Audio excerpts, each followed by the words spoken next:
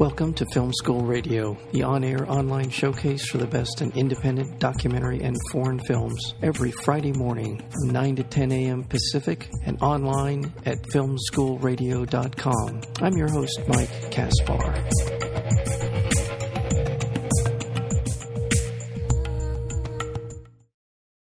We are not going to waste any more time because we've got so little precious time here with Andrew Sherburne, and he is the co-director of this, like I said, just a remarkable documentary film called Saving Brenton. Saving Brenton. And Andrew, welcome. Welcome to Film School. Hey, thank you for having me. And yeah, that's a great lineup. I'm honored to be a part of this show. Well, the work backs it up because this is just such a fun documentary. It's one of those it's a story that you couldn't make up. Where it came from and all this and the main subject of the film, Michael Zox, is just one of those people. I want to hug him. I hope to God I get a chance to meet him someday because I'm going to run up and just put a big bear hug on him. So you might want to warn him in case I'm in the area. Yeah. Yes, give him a heads up on that. Well, tell me, where did you come into this story, Andrew? First of all, I think Mike would be glad to give you a hug. He's not here with me at the moment. He went on down to the beach in Santa Monica, so he's enjoying his time here in L.A. But yeah, this is one of those stories, like you said. It's hard to make something like this up. But we are Iowa-based filmmakers, which puts us in a unique position of getting a lot of good phone calls with people suggesting things that we might want to go take a look at. Usually, they're not as interesting as those people might think they are. But in this case, we got a phone call, and somebody said, "Hey, there's this amazing collection of films just south of where we live. We live in Iowa City, and in rural Washington County, Iowa. There's this guy who's got a collection of 100-year-old films from Thomas Edison, from George Méliès, from the Lumiere brothers, and we heard this, and we're film geeks, and we were thinking, wow." How did these things end up in Iowa, and how did they survive for this long, for over 100 years? Cellulose nitrate, this stuff could go up in flames at any moment, and how is it still there, and how does nobody know about it? Right. So that was kind of our initial interest, and that's what brought us down to meet Mike for the first time. And just a couple of points that you brought up. It sounds like you're in town. We're for the opening, right?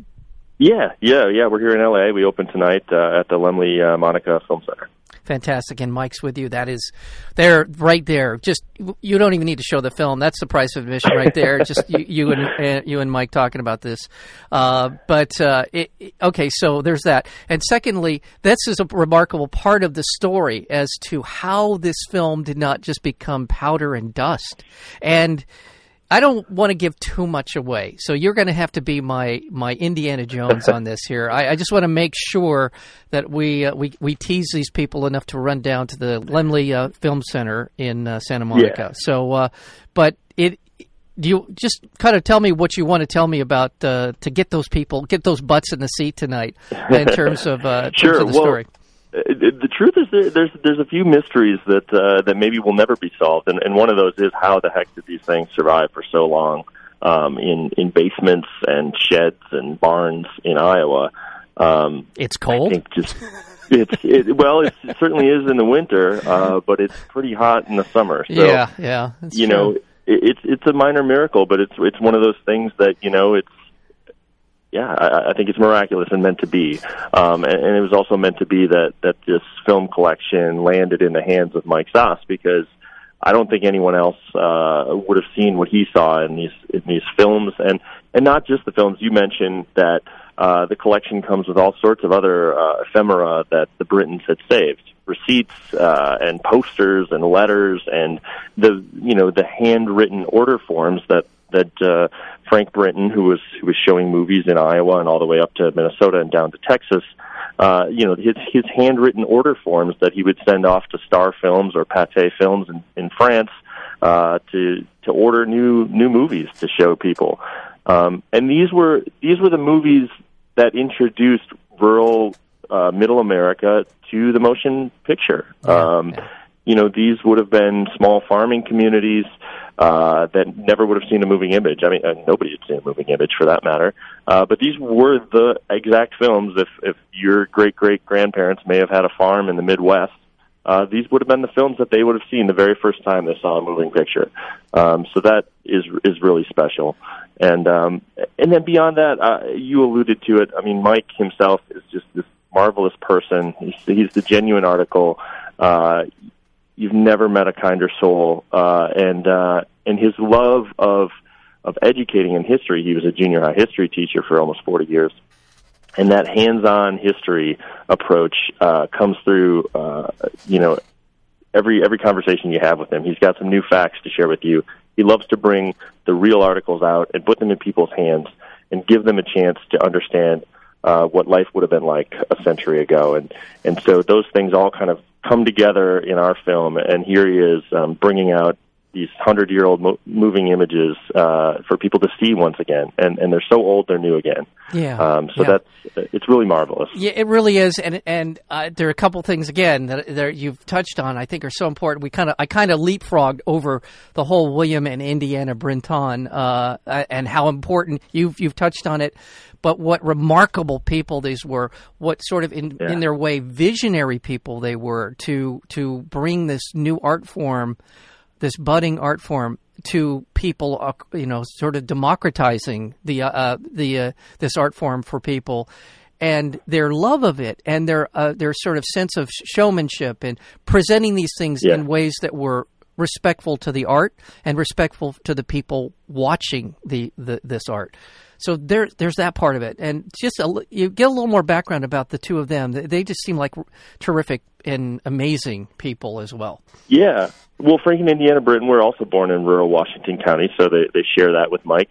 And Frank himself was, Indiana was a school teacher, and they were married, and they did this kind of two-person show. But Frank had gotten interested in kind of the world around him and exploring. This was a time, that steampunks now celebrate, this time of kind of vision and wonder and dreaming of what's possible. And Frank was one of those people. He was trying to build airships before the Wright brothers took flight.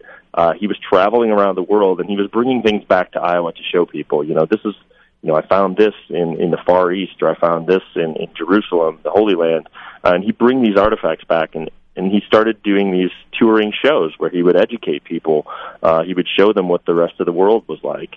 And I think it's that sense of inquiry and wonder that led him then to Magic Lantern slides, which were pre-moving image, and we've got some of those as well in the collection and in the film. And then when movies came about, I think it was just natural. He had this touring circuit that he was doing. He was already showing illuminated entertainment, projected entertainment. So why not movies? And people fell in love with it, and he was kind of the most in-demand barnstorming movie man of the Midwest in that era. Before every town had a Nickelodeon, people like Frank Brinton were traveling by rail, town after town after town, night after night after night, and showing movies to people. And it was just, everyone would come to town for these things, and he would charge, anywhere from 10 to 25 cents for a show, and he'd make hundreds of dollars. So, these were packed houses, 600-800 people, 1,000 people would gather in these old opera houses and watch this guy hand crank films, 35 millimeter films. And so it was a real marvel, and I think really representative of this time, the turn of the last century, when people were just dreaming about what's possible, right? Dreaming about the future and all this marvelous technology that was coming to be. It's just that part of the story is fantastic, and the telling of the story is just so wonderful. The other part here is I knew of from the earliest Georges Méliès film. I'm butchering his name. I apologize to all of those film snobs out there. Méliès. I knew him from I knew him from the Man on the Moon film, right, where the cannon the shell ends up in the eyeball of the moon. But seeing these films, it is so illuminating and so fun to see how creative he was, and in some ways the effects that he was able to pull off in those 1890 era films is intriguing, fun, and cinematic as any, in some ways, as anything today. It's such a magical thing to watch him do what he did with virtually nothing except his own imagination. It's amazing. Isn't it? Yeah, I mean, he he's, people call him the first, or the magician of the movies, or he really was the godfather of kind of special effects. And I love watching those films now because I still kind of puzzle at how he pulled off some of these special effects and, the multiple kind of overlapping images that he would have had to put into one frame when he finally made his print. It's amazing. It is. We're lucky enough that these films have now all been digitally scanned at high resolution as part of this process that we document in our film. Yeah. Now they've all been preserved. So we have these marvelous HD scans of all of these prints. And so you can see very clearly kind of, his hand in these films. And to me, that actually breathes additional life into some of these films, that you can see the filmmaker's hand at work. And so I think that's fun as well, to be able to watch these films and see that, to be able to kind of still feel Georges Méliès when you're in the theater. This is, again, if you appreciate film and if you're listening to the show, you probably are really into film, because to put up with me and hear these great filmmakers, talk about their work, it means that you care. And this is what film you should care about, because, again, it's a wonderful story, amazing story of Michael Sachs and all of the things that he did, and through his own internal sort of voice, he held on to these things despite the fact that people repeatedly told him it's junk, we don't need it, what do you care? His wife, the week they got married, he brought coming back from the honeymoon, he brought this stuff into the house. She's put up with it for 30 years.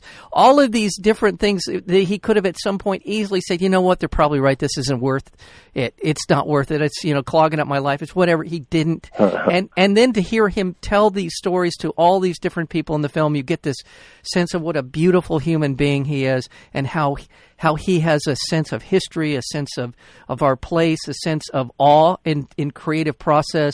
He's just a really great guy, and he's going to be with you at the theater tonight at the Monica Film Center to see this. What time are you guys going to be doing the Q&A? So tonight's show at 7:30, we'll be doing a Q&A following the 7:30 show tonight, and then again tomorrow on Saturday night with Susan King, who is a lover of classic Hollywood herself. So that's at 7:30 as well. Your film, it makes my heart feel lighter. I really love your film. I really do, because it's another one of those stories, as I said at the top of the interview, you couldn't make this up. So to watch this journey, watch Michael, watch all these people, and watch the people who get to go to the oldest theater in America, or is it in the world? What was it? In the world. It's the oldest continuously operating movie theater in the world, in Washington, Iowa. Honestly. Built in the 1890s and has been showing movies continuously every year since 1896. This is, Saving Brenton is the definition of heartwarming. It really, truly is. This is just such a wonderful film. I enjoyed it thoroughly, and I wanted to spend more time with everyone in it and discover Georges Méliès.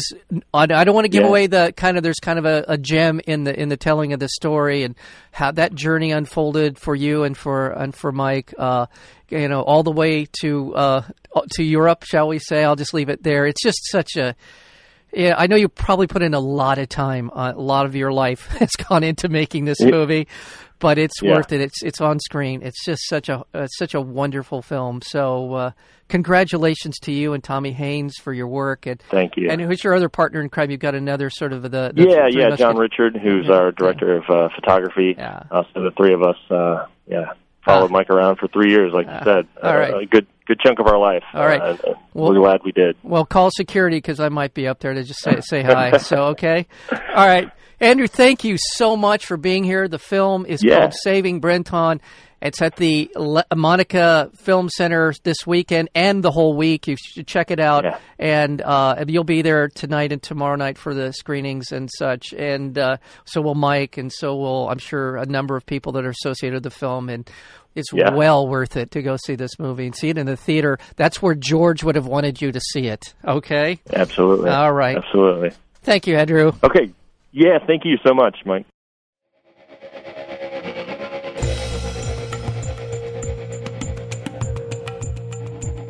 You've been listening to Film School Radio, the on-air online showcase for the best in independent documentary and foreign films. You can find out more about the program at filmschoolradio.com. I'm your host, Mike Kaspar. Thank you for tuning in, and we'll see you next week with another edition of Film School Radio.